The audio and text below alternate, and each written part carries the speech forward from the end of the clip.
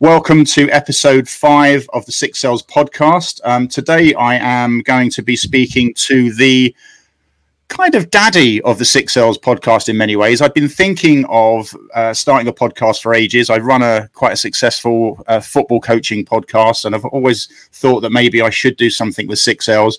I follow Rob. I'm a supporter of Rob in his supporter group, and not too long ago he had a social media challenge. I think it was 7 days from memory, and one of those challenges was around starting a podcast, and that literally kicked me up the arse and thought, you know what, I'm going to do this. So we are on episode 5 now, and I would like to give you some sort of parental rights to this podcast, Rob, because Can I have equity, please? Can I have some stake holding?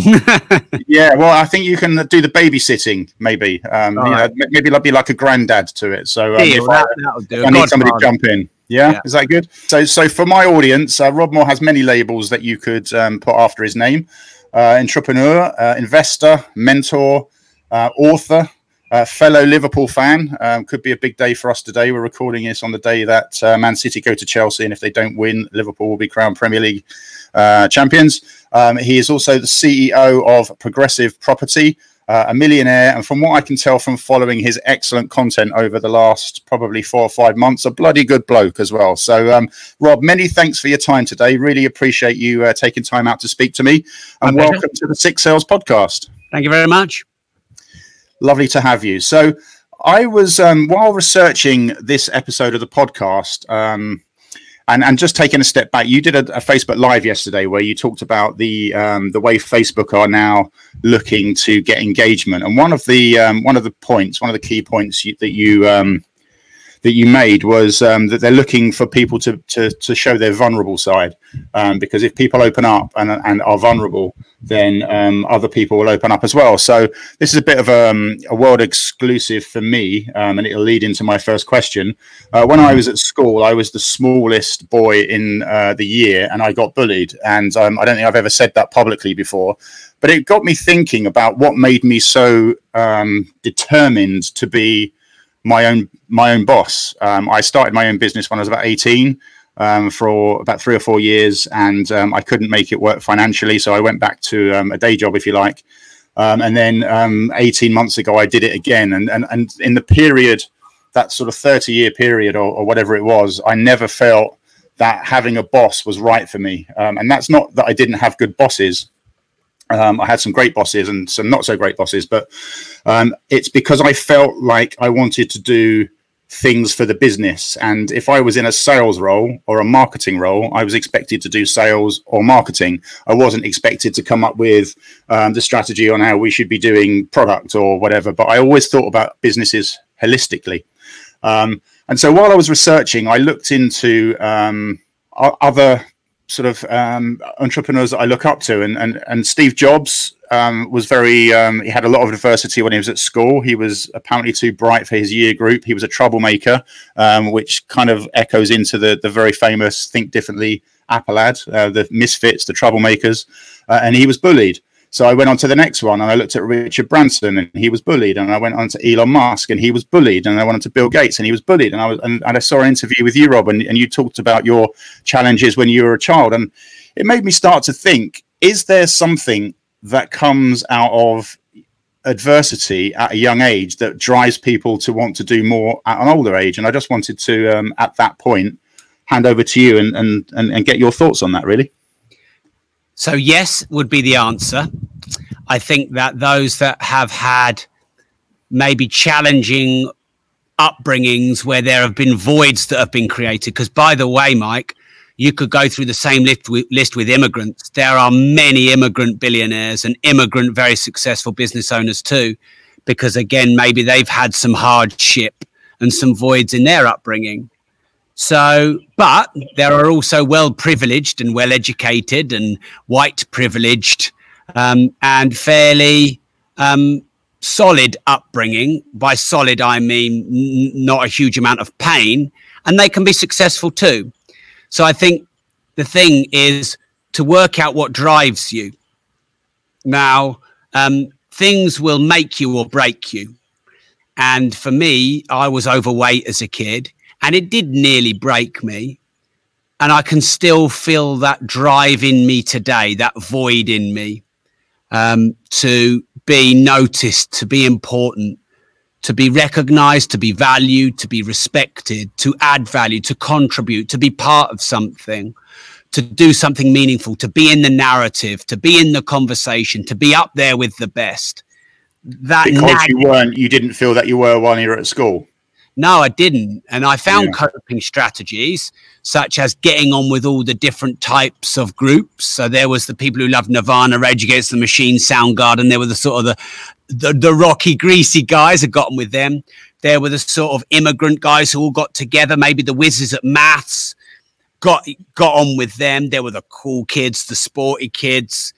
I got on with everyone. But what that really was a coping mechanism for me to be liked by everyone, because I felt so ostracized and unnoticed when I was an overweight kid.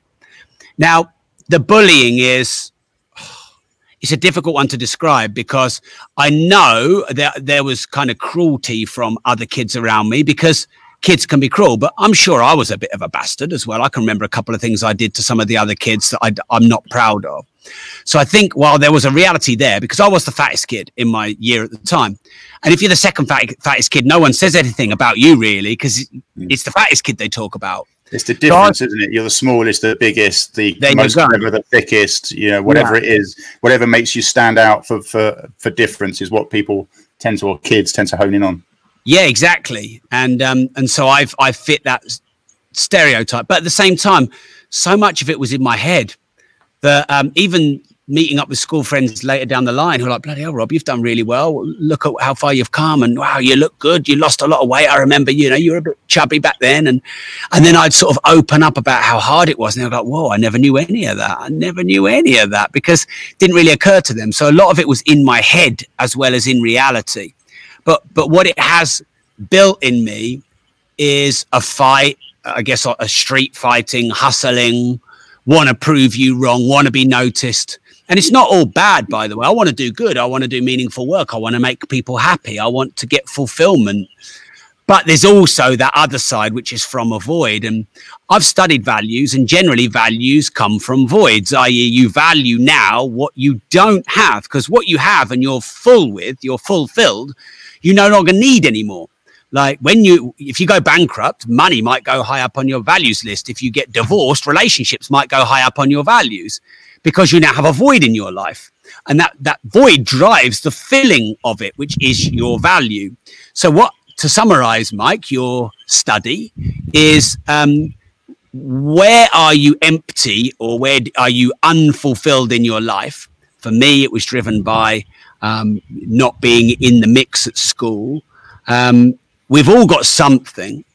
And by the way, for those of the people that were well brought up, they were loved, everything was enough, they were smart, they were good enough. For them, often it's motivation, because everything was too comfortable, or they feel misunderstood.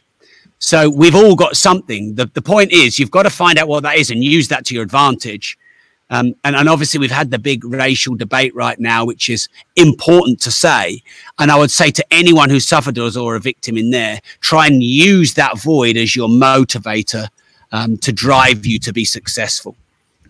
Yeah, it's interesting about if kids grew up with everything, like I suppose you would summarize it as with the silver spoon, everything was perfect, then perhaps motivation could be their problem. I've seen this in football. You see inner city kids that train on a cabbage patch field, cold showers, very, very little by way of equipment. And then you sort of juxtapose them against kids that are going through the professional academy system, where they've got heated floors and warm fluffy towels and beautiful hot showers, and they play on bowling greens. And you can see the inner city kid a mile off. And so I think it's something really interested in that, in that if you have to strive for things, perhaps it makes you strive even more. Very interesting. It's just the first time I've ever thought about it, and it was just in sort of preparing for this podcast that I sort of came across it. So I wanted to talk to you about it. Something I'll probably study a little bit more. So next question, just moving on to how you became your own boss. And is it something that you knew from leaving school that it was something that you definitely wanted to do, or is it something that happened maybe while you're working in your parents' pub, or something that happened while you're working in the estate agent? At what point did you suddenly think, do you know what? I need to do something for myself? I've had 3 stages in my life in regard to this question, Mike. The first stage was my dad raising me from a young age to be an entrepreneur, to work. I worked from the age of 6. I'd empty the pool tables, the fruit machines, count all the money, work behind the bar, bottle up the next day, getting up at 6 in the morning and filling all the shelves and the fridges and cleaning and tidying. I did that from 6. By age 10, 11, I could cook, clean, iron, the lot. And I've got mates who went to uni and couldn't bloody do that when they were at uni. So my dad raised me to be an entrepreneur, to be a bit of a hustler, to be independent, and to get by and to do that for myself. Then I tried to fit in a lot at school. When I lost the weight, I still carried all the baggage of the emotions. So I tried to fit in, studied really hard to get A's, to be noticed and liked. Everything I did was to be noticed and liked instead of what was right for me. Got good degrees to be noticed and liked, and did architecture even though I wasn't interested in it. And so I got lost in the school system and lost in who am I? And I'm doing everything to be liked and please others instead of really working out who I am. And then, I worked for my dad for a while, and I had a couple of other jobs. And really what was nagging is this disruptive, contrarian nature in me that would want to do the opposite of what I was told, and would want to forge my own path and take my own risks. And I just couldn't shake that off. Not that I was trying to shake that off, but that was just always there. And I tried a few things: pub landlord, artist, etc. And I really liked the working for myself element. I loved being fully responsible, having no one to make excuses to. When you work for someone else, you can always blame someone else. When you work for yourself, there's no one else to blame. And I actually like that because it creates hardcore accountability. And when it goes wrong, it's on you. But when it goes right, it's on you. And for me, that's empowering. Some people can't handle that. If you can't handle that, go work for someone. Because, by the way, you could be the CEO of Disney, couldn't you? You could still have a boss and report to a board, and you could still be mega successful. So I'm not one of those guys that goes, oh, if you're an employee, you're a loser. You know, if you're an employer, you're an eagle. And if you're an employee, you're a turkey. Are you going to soar with the eagles or gobble with? And I've heard people say shit like that. And I think, don't be so disrespectful. We're all needed. Entrepreneurs aren't better than employees. We need each other. But it's about knowing who you are. And knowing what motivates you and drives you. And I like ultimate accountability and responsibility. I like it. Even if sometimes I feel like it's painful. So when the lockdown happened, for example, no one but me could turn the ship around. Obviously, my team, massive part of it. And I give thanks and all the recognition and praise to my team for really smashing the lockdown. But I'm the one driving the ship, so the buck stops with me. And I loved that. It made me feel alive. It made me feel like I could do something different, that I could be unique. And I don't know, maybe because I was a fat kid at school. I want to be unique. I want to be noticed. I want to be disruptive. I want to be different. And I like being accountable to people. Don't get me wrong, Mike. People get this wrong. They think being their own boss is answering to no one. That's bullshit. Because you answer to your customers, you answer to your board, you answer to your partners, you answer to your business partners, you answer to a lot of people, and I do. But decision making and autonomy and accountability, that's with me. So was it born? No. Was it raised from an early age by my dad? Yes. Did I lose my way in my 20s? Yes. In my mid-20s, did I find that again? Yes. Am I employable? Fuck no. Okay, so on that very eloquent note there, so you went to work for an estate agent, I believe, to try and get some experience in property.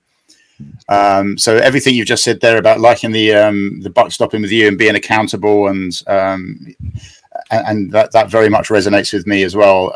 How did you find it having a boss and having a job and having a very sort of defined boundary around your job? And this is what you do, Rob. Do this.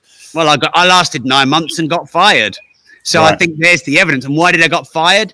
Because he found out that I was setting up a company, because he found the notes on the company laptop because I was stupid enough to do the notes on the company laptop.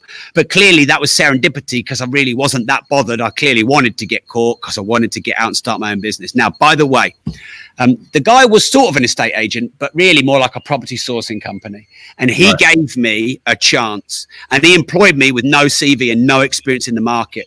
So I'm very grateful to him. And I actually did a lot of work for him. I worked really bloody hard. I overtimed it and I earned him good money. But he wasn't my kind of boss, which was a blessing because then I got out quicker. And I just always, I don't know, probably from 3 months in, it was clear, okay, this is clearly a stepping stone for me. And I managed to get my business partner to this day, Mark Homer, fired as well, which was a great blessing because we've been business partners for 15 years now. It's going to be December 2020. That will be the 15-year anniversary of kind of the day it all started, really. So I'm very grateful to him for employing me. I don't want that to ever be misunderstood. And he had just as hard a job employing me as I had trying to work for him. But no, it didn't last long. And it's just not me because, look, I'm not an arrogant person. I can get ahead of myself, but I have too much fear to be arrogant, and I have too much humility and understanding that I'm a very small speck in a very big universe to ever get too complacent or cocky. But I did feel I could grow a bigger, more successful business than him. I did feel like there were things I would do differently in terms of the way we sold property and the way we sourced property. And we turned out to be right because maybe not even 2 years later, he went bust and we have the biggest property training company in the UK. So it was, my confidence, my inner volition, my bravado, you might even call it, because it was unproven. It was proven to be right. So I've learned to maybe trust those instincts. I want to make this point again, Mike, because it's really important because most entrepreneurs get it wrong.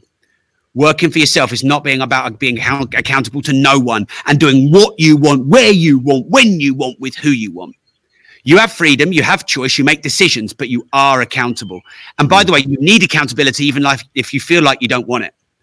Because if you don't have it, you'll do whatever you want. And what do? You do what's easy, not what's important.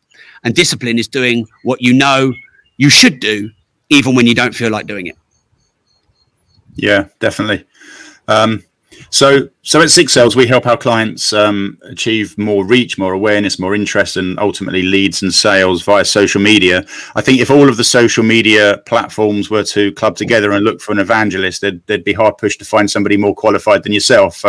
Having followed you for several months, you're a massive fan of social media and the opportunity that it provides for business owners and employees alike, actually. So when you met Mark in the Holiday Inn back in 2005, Facebook did exist, but it was still in schools and universities. I don't think it had gone to the masses at that point. I think MySpace, from memory, was probably the biggest social media platform, which probably was more bands and music and less property. I think it would pretty be fair to say.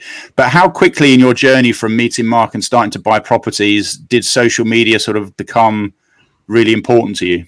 And obviously and just the second part of that question, everyone has to start somewhere, and there'll be a lot of people listening to this that have got quite modest followings compared to yours. In fact, most people have got quite modest followings compared to yours. So you have to start somewhere, and you would have had to start with Mark at zero and build it to what it is today. So just to recap the question, how quickly from starting Progressive did social media become apparent to you that it was the way forward?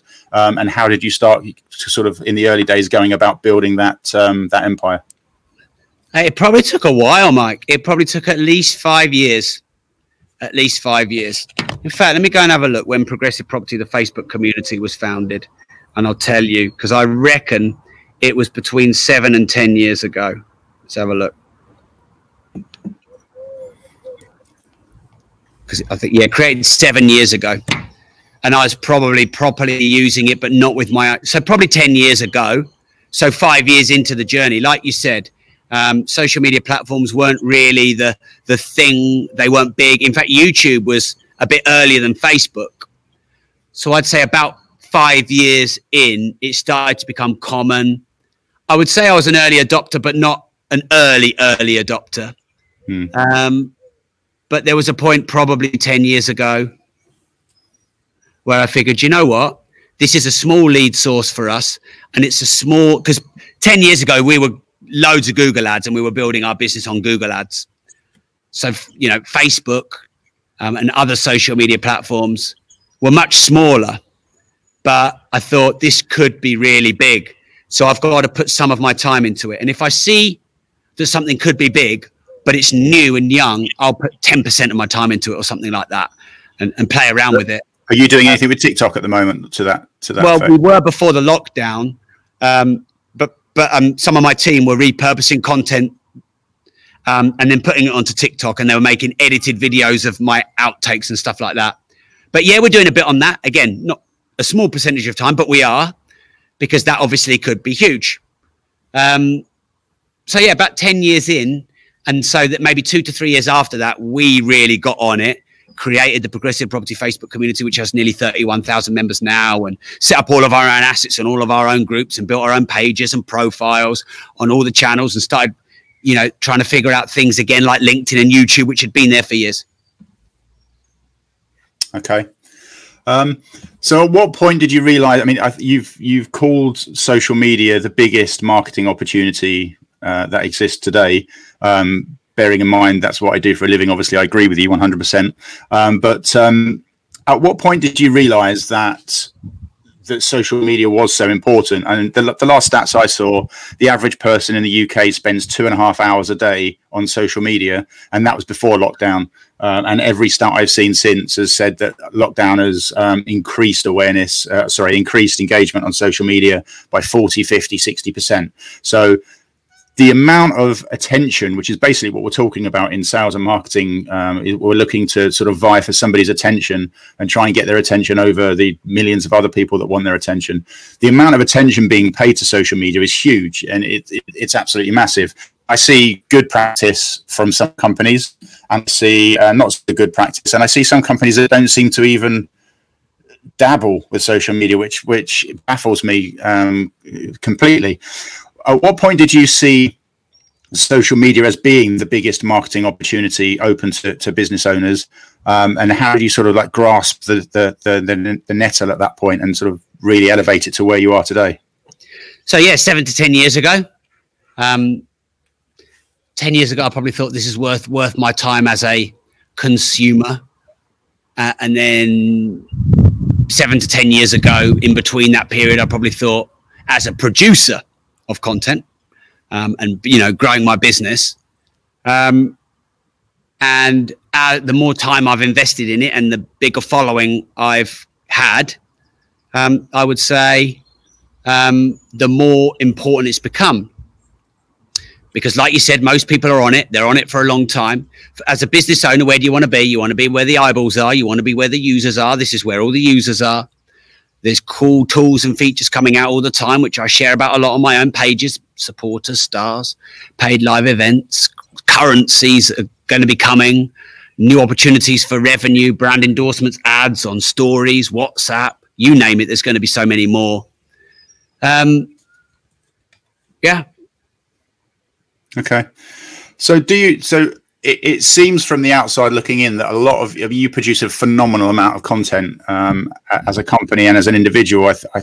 You seem to you dominate my Facebook feed for sure, which is a good thing. And I was saying to Harry before we came on, actually, it's a slightly weird interview because I feel that I know you really well because I've seen you on Facebook so often, and you've never seen my face before probably. So it's a slightly uneven conversation, but it's like I feel like we should just be going for a beer down the pub now, because you're a mate of mine, right? And you've never seen me before, so it's slightly weird. But we have two approaches at Six Sales. We have the approach that you have, albeit probably on a lower budget, and then we have the one-to-one angle.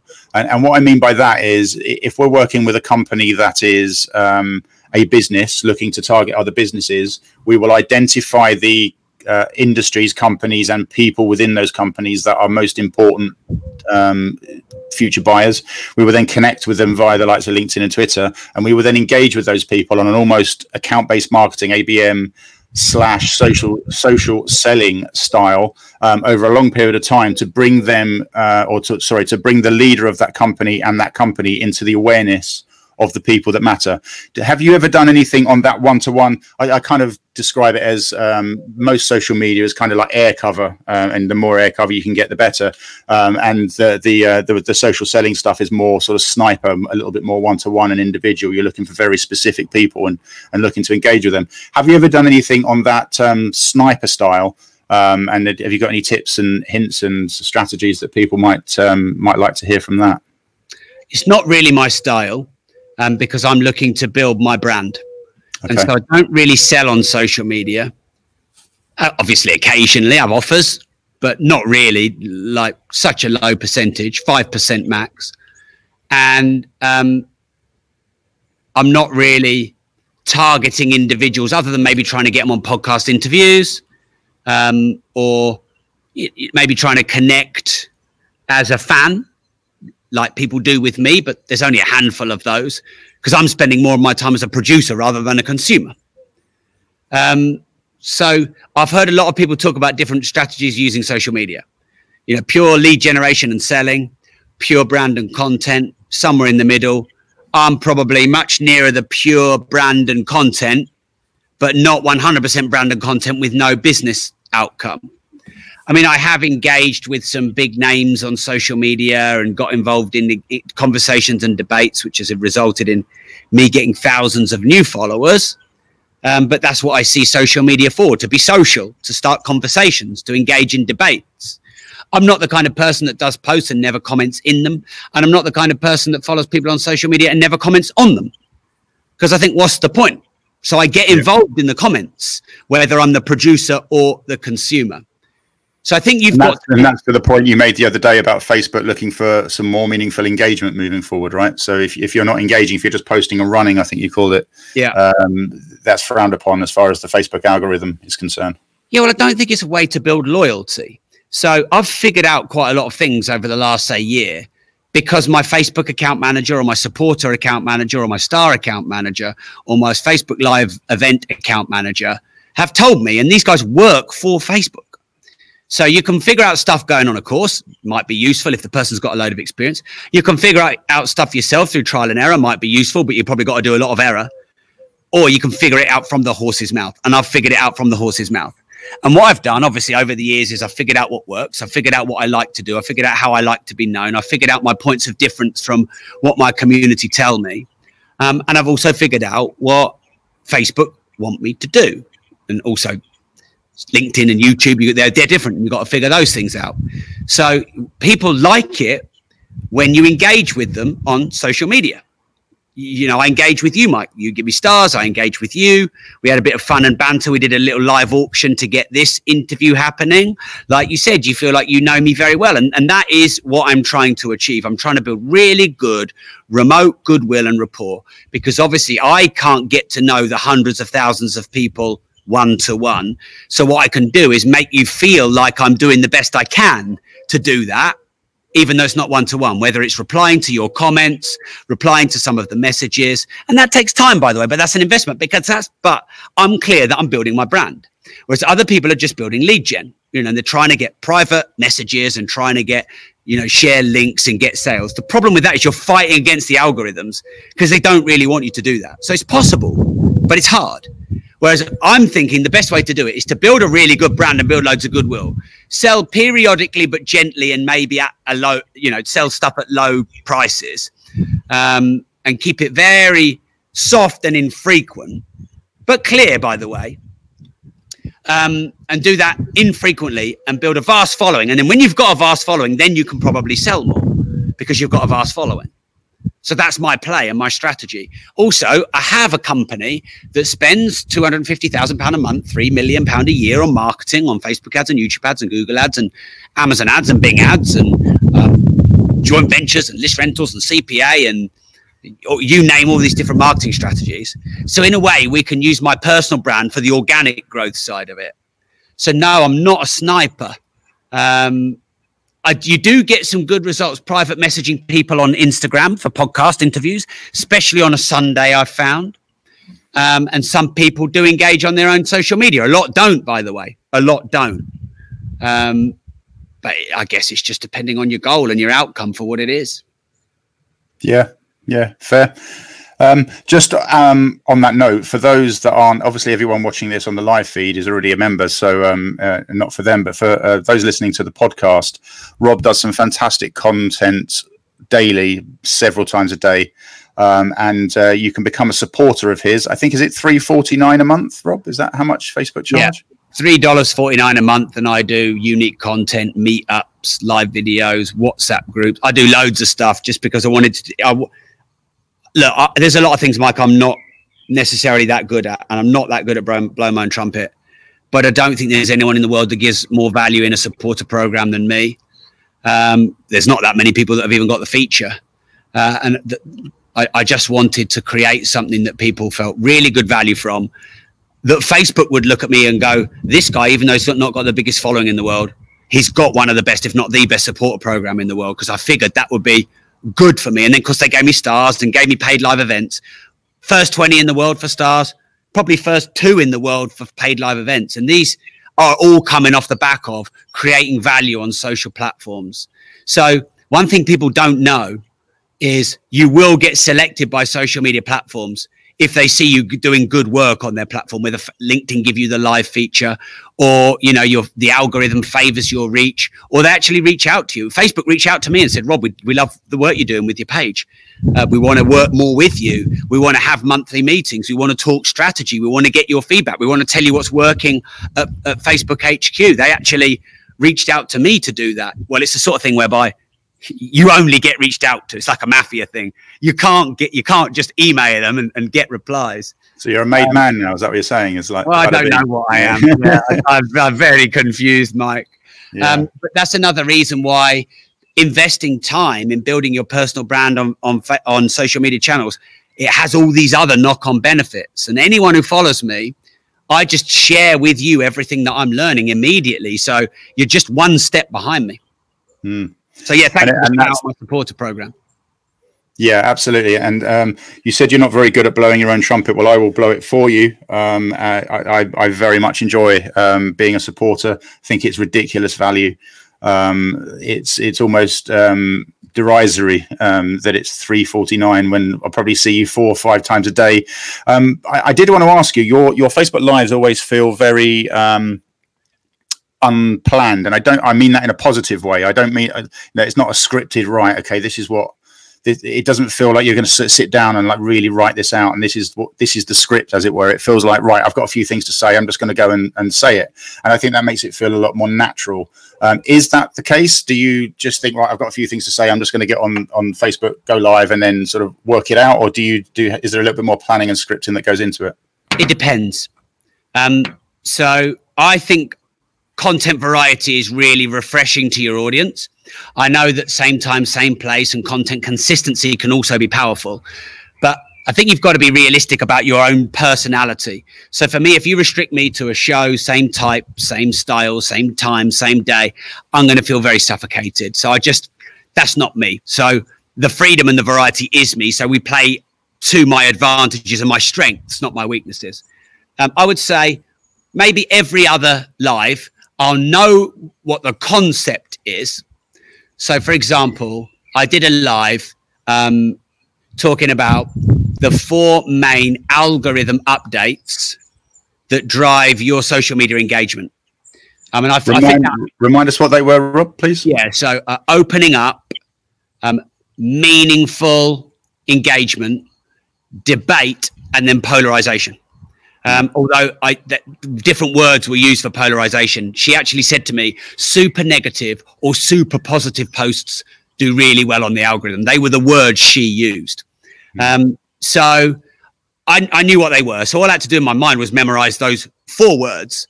And I can go live and talk about that, because I only had the conversation earlier that day. So it's very fresh. So there's a plan, but and if I couldn't remember 4 words, I just need to have them on a Post-it note on my hand or something.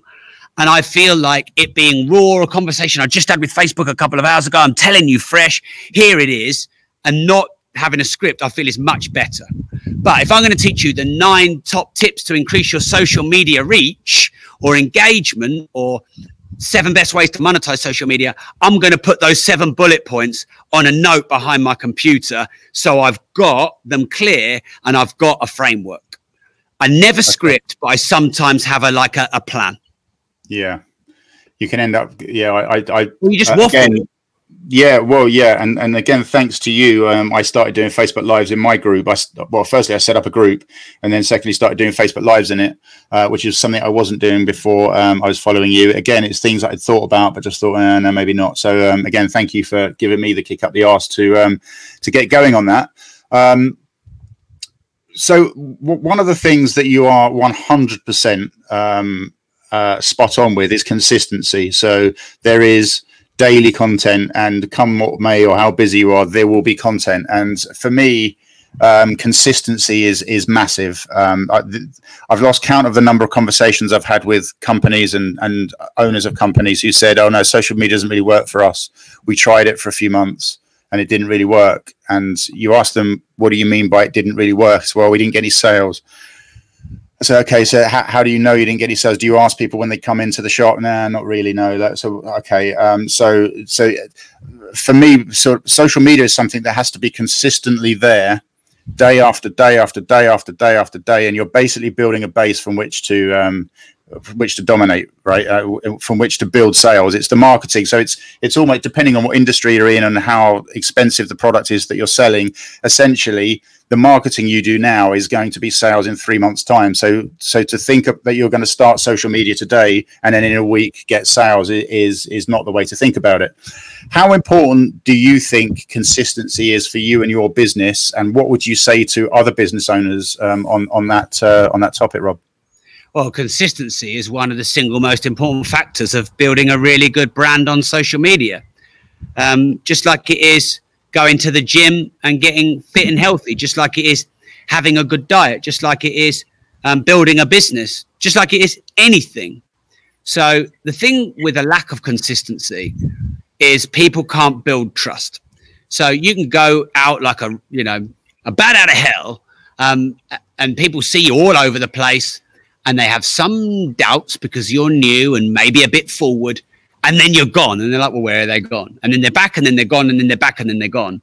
And in the end, people just go, inconsistency. I can't trust inconsistency. So one thing that consistency builds is trust. One.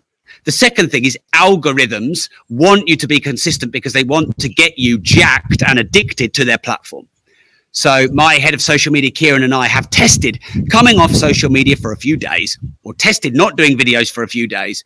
And it takes time to build that reach back up, because essentially they will reward you for consistency and penalize you. I mean, no one can prove that because you won't get presented the algorithm in front of you, but we've tested it and it looks to be the case.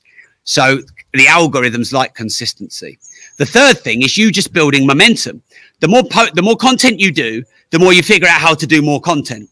Some ideas for content give you more ideas for content. Some videos give you ideas for more videos. As you do videos and you're not good, you get better at doing videos as you go. You figure out what works and what doesn't inadvertently. Times of day to post, backgrounds to have on your lives, what platforms like StreamYard to use. You just figure all these things out. The titles of your lives are so vital. You see a lot of people doing lots of lives, there's no title on their lives, and they just don't realize they're dramatically reducing their reach by not having a title. And the title is important, and we talked to Mike about the title, and you knew I wanted a title before we went live.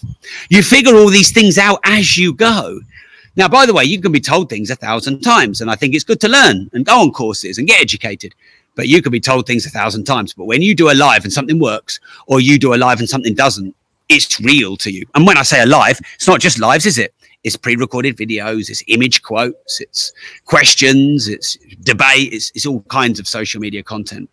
So sometimes it's a weird thing, isn't it? There's a weird thing with I don't know if you find this. I certainly find this. If I try and do a pre-recorded video, I end up trying to re-record it loads of times, and I'm not very happy with it. And I seem to stutter and not get to my point quick enough. But when it's live, it just happens. There's something. It has to happen. Because it has to happen, yeah. And so you get it done in half the time. Over a few words, so what? And if you make a bit of a cock up, well, you're already live. Yeah, Harry will ask me to do an intro for one of my YouTube videos on my phone. And sometimes I can do 20 takes for a 1-minute intro. Whereas, let's say I've done, I don't know, in the last 3 years, let's say 1,500 live videos, I've probably started them again 30 times. So about the same ratio, but of cock-ups, but 1,500 more videos. The good thing about live is it's more natural. It's a bit less perfect, which I think makes you come across well. The algorithm likes it. Yeah, the algorithm definitely biases the lives. And let's go back to consistency. There's a few reasons why it's hard. So I've said that consistency is important. Let me help people get more consistent. So the first thing is you've got to stop bullshitting yourself that you don't have time, because you do.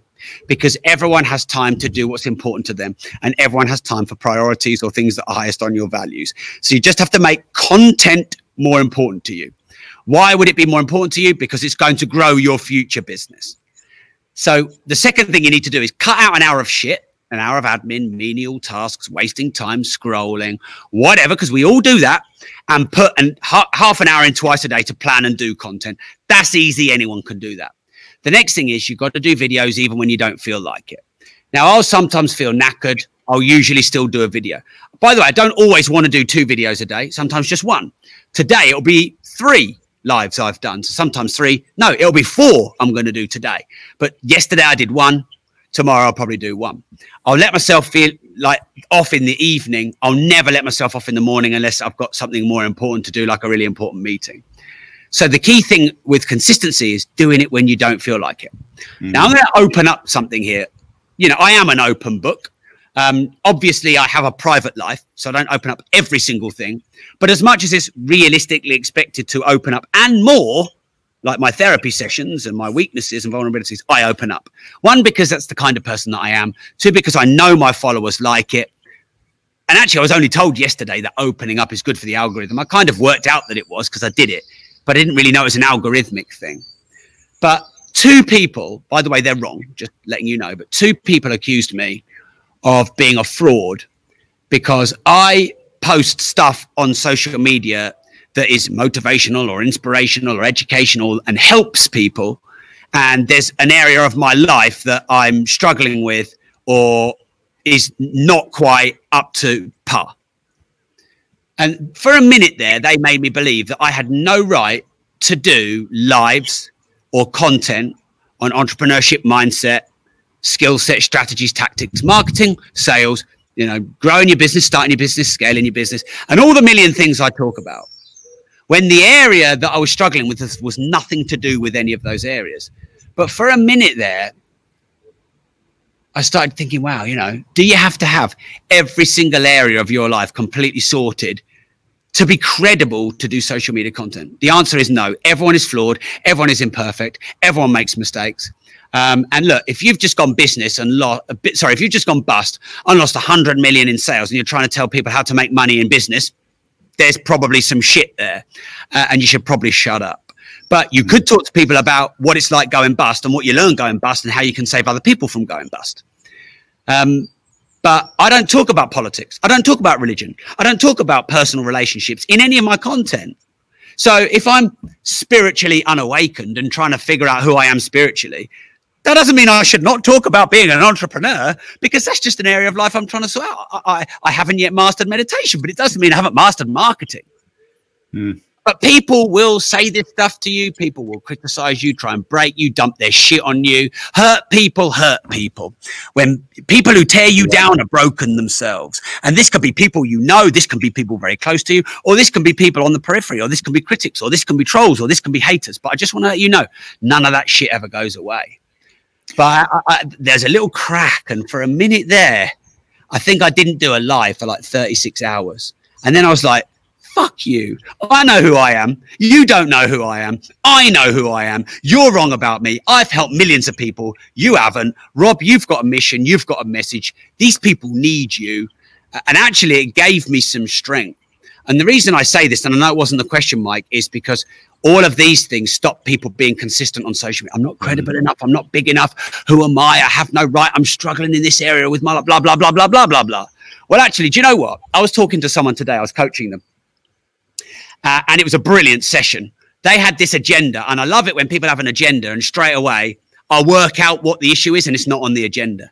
And the reason I love those kind of coaching sessions is because I realize everyone else has gone through the agenda and go tick, tick, tick, tick, tick. And they haven't got the real fucking issue. And I love those moments.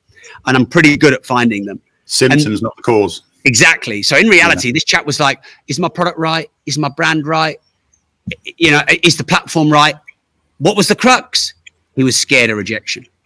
And the crux was we needed to deal with his rejection because everything else was fine and it was making it a problem. And I have struggled with rejection since I was about a fat 11-year-old kid. And that made me more qualified to talk about rejection because Lord Sugar probably hasn't struggled with much rejection because he doesn't seem to give a toss. And he just, whatever, you're fired, get out, who cares?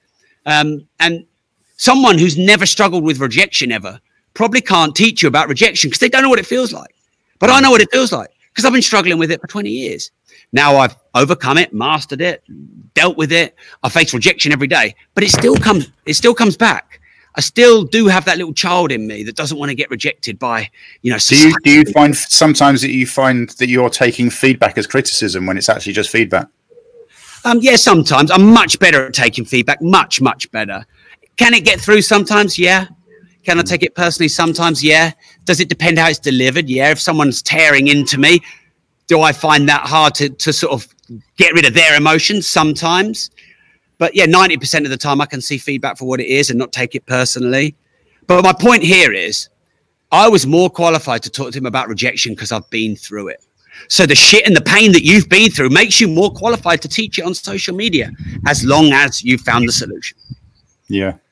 You said something earlier there, Rob, hurt people. I've got 2 teenage kids who spend a lot of time online and I'm paranoid at the shit and the bullying and the stuff that goes on online. And I say to them probably on a daily basis, and they're really pretty bored of hearing it, that the way people treat you is a reflection on them, not a reflection on you. And it's so easy for people to throw shit at people online and then for them to take that personally and to start getting, either withdrawing completely or feeling depressed about that because they feel like they're being victimized. And it's normally, it's always, in fact, something going on inside the abuser, if you like, that they are now trying to project on you, and it's nothing to do with you. And I don't think that can be said enough. Personally, my kids would disagree with me, but I think that that's really important to remember.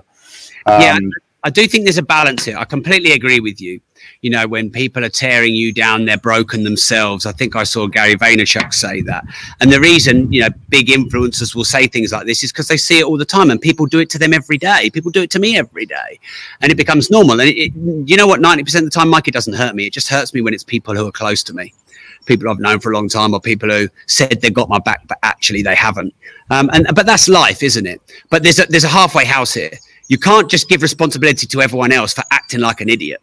And, sometimes people say, I'm passionate. No, you're being a bit of a dick. And, too much passion. Actually, the derivative of the word passion, the etymology of it is negative connotation, not positive connotation. So I completely agree with you on what you're saying to your kids. When people are just lashing out and they don't know you and they're criticizing you and they're trolling you, that is all about them and not about you. But I think it's also wise in your relationships with people, and what you put on social media to look at what maybe you're attracting to and own what you can own. And I suppose that is just about you knowing who you are and knowing when you have attracted something and also knowing when it's actually not on you, it's on them. Yeah, for sure. So just to finish up, I think we nearly come to the end of an hour now. The 4 changes in the Facebook algorithm, obviously you got news of this much earlier than most people did. How has that affected you and your social media team and how you're thinking about the content that you're going to be doing moving forward? Have you already started planning for that? Do you feel that you're already sort of hitting all of those whack-a-moles on the head currently, or are things going to change in the Rob Moore world as it relates to those changes? Okay, so there's probably a multifaceted answer, I think. Number one is they're not the only 4, They were for I was told. We were already doing some of them before we were told. It's definitely opened my mind to thinking about them more clearly. And I made this statement. I was very important to say this, Mike. Don't just use these as a gimmick. I mean, there's a lot of people on social media commenting on anything newsworthy really as a gimmick to do what's called engagement jacking, which is just to get more engagement. And if I comment on anything and everything just for engagement, which is I open up about everything and I debate everything and I polarize everything, in the end, you're going to go, this Rob guy, he's all over the place. I don't know who he is. What does he stand for? Yeah. Exactly. His social media account's going to be a bit of a gimmick. And I follow a lot of people who actually, they've got more to them than that, but really their social media platform is just a bit of a gimmick in that regard.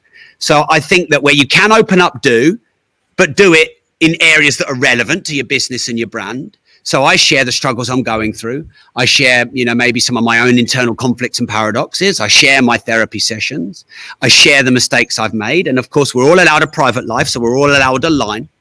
And I don't want to do that every day, but when relevant, I want to do that. I do try and create debate, but not for gimmick's sake, for pertinent sake for my brand. I do want to polarize my audience and stuff I'm really passionate about, but not for the sake of it. So I'm not going to go on saying, oh yeah, iPhones only. Any other phone is shit. Only iPhones. I could go and do a post on that and they get hundreds of comments. But I've only ever used an iPhone. I don't know what an Android phone is like. And it's gimmickry.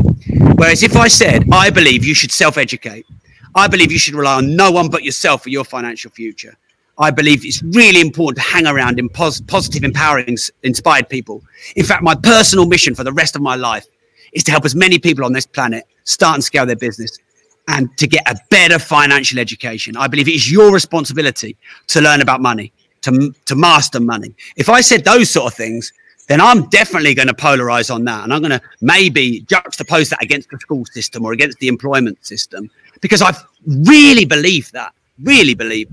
So what you really believe, you open up, you polarize, you debate and you engage about what you really believe in. And, that might be something that happens every week, or it might be something that happens every year or every month.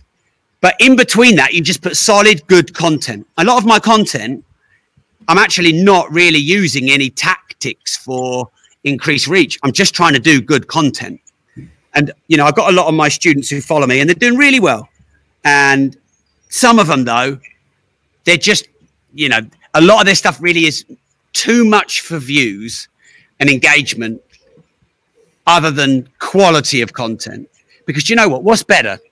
3,000 views of quality content or 10,000 views of gimmicky content?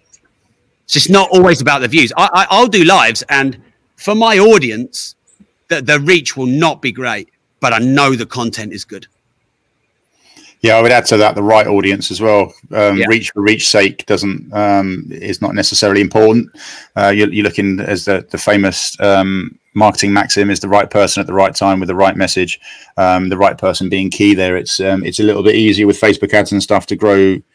You'll reach a lot of people, but they're not necessarily the right people. Anyway, that's probably another podcast. I have one last question that just occurred to me. You've got quite young children, and I just wonder what they make of their daddy doing so many talking to computer type meetings, whether they're completely used to it now. I think they came into a few of your Facebook Lives, which was good to see. Mine are a little bit older and a little bit like, meh, whatever, dad's busy, whatever, don't care anymore. But yours are at the age where they're quite curious still. So I just wondered what that's like. Ariana, my daughter, she's 5, turning 6, loves to get involved in it. She's just doing some YouTube videos under the tutelage of her mother, because her mother is far more careful and thinks about security and safety than I do. And so she don't really get it yet, but she's just starting, and she finds it all fascinating. She's probably going to like the limelight a lot more than I do, and she seems to have that kind of personality. Bobby hated being in them, and then over time got a bit more. As he got into Minecraft and watching Dan TDM on YouTube, he's now more interested, and he's quite impressed. He won't admit it, but he's quite impressed how many followers I've got. But I'm not as big as Dan TDM, so I'm not that much on yet. No, exactly. 21 million, I think Dan TDM is. Yeah. So yeah, But he's a bit more interested now and wants to set up his own channel and everything else. So, yeah, I think, they like it. They get it. They found it weird at first. It's kind of normal now. And I think they're even starting to respect me for it. They came to one of our events, the Property Super Conference, a huge event. And I could see a switch flick in Bobby's mind where he sort of really respected his daddy for the first time, because all I'd ever done was take Bobby around the world playing in all of his golf championships. And he didn't really know that much about what I did. And then as I got him involved, I think that bonded us more. So I try not to put them in social media too much. I think you got to do that maybe progressively. Be careful with that. But yeah, I think there's something during lockdown, at least, there's something quite human about kids jacking lives and Zoom calls and stuff. I think it makes it all a little bit more tolerable. There's a thing called Zoom fatigue already, where people that used to work in an office and have a team of 50 people now suddenly have to be on Zoom calls from the moment they wake up to the moment they go to bed, and they're just literally sick of it. So I think that just adds a little bit of the human element that we're perhaps losing through the face-to-face contact. I said that was my last question. I've just thought of one more, if you don't mind. Twitter have just, and hopefully Zuckerberg won't shut down this feed now because I'm talking about a different platform, but Twitter have just recently launched audio tweets, and it basically allows you to record, as the name would suggest, audio on a tweet. So you can have a little bit of text, and then you record an audio message. I've found, depending on the industry and the client, that the engagement on Twitter is generally on the wane, which is probably why they have introduced this. But it does feel to me like there's a great opportunity for almost like a micro podcast type product. I just wondered if you guys had looked at audio tweets yet, and if so, what you'd made of it, and if you're sort of thinking of doing anything with it. Not yet. I'd heard about it recently. Not yet. And I'm going to email my VA manager agent now and tell him if we should jump on it. I'm not the best on Twitter. It's one of my lower focus platforms because I'm just not really that kind of commentator that maybe Twitter is suited to, and that's okay. But I'm going to get on it right now you've said it. Yeah, cool. Rob, listen, thank you so much for your time. Really appreciate it. I've really enjoyed speaking to you. Thank you. I'm very honoured that you took the time out, and I'm glad that I started a little mini revolution of you being on podcast with my star haggling on your Facebook Live. So thank you very much. Are you going to go live, by the way, later if Liverpool are crowned champions? Well, I'm doing 2 lives anyway tonight. Okay. About doing a mindset and personal development live, and then I've got a new money podcast to do. So I'll be live anyway. So we'll see. Cool. All right. Nice one. Thanks again, Rob. Really appreciate it. Enjoy the rest of your day. Thanks a lot. Take care. Bye now.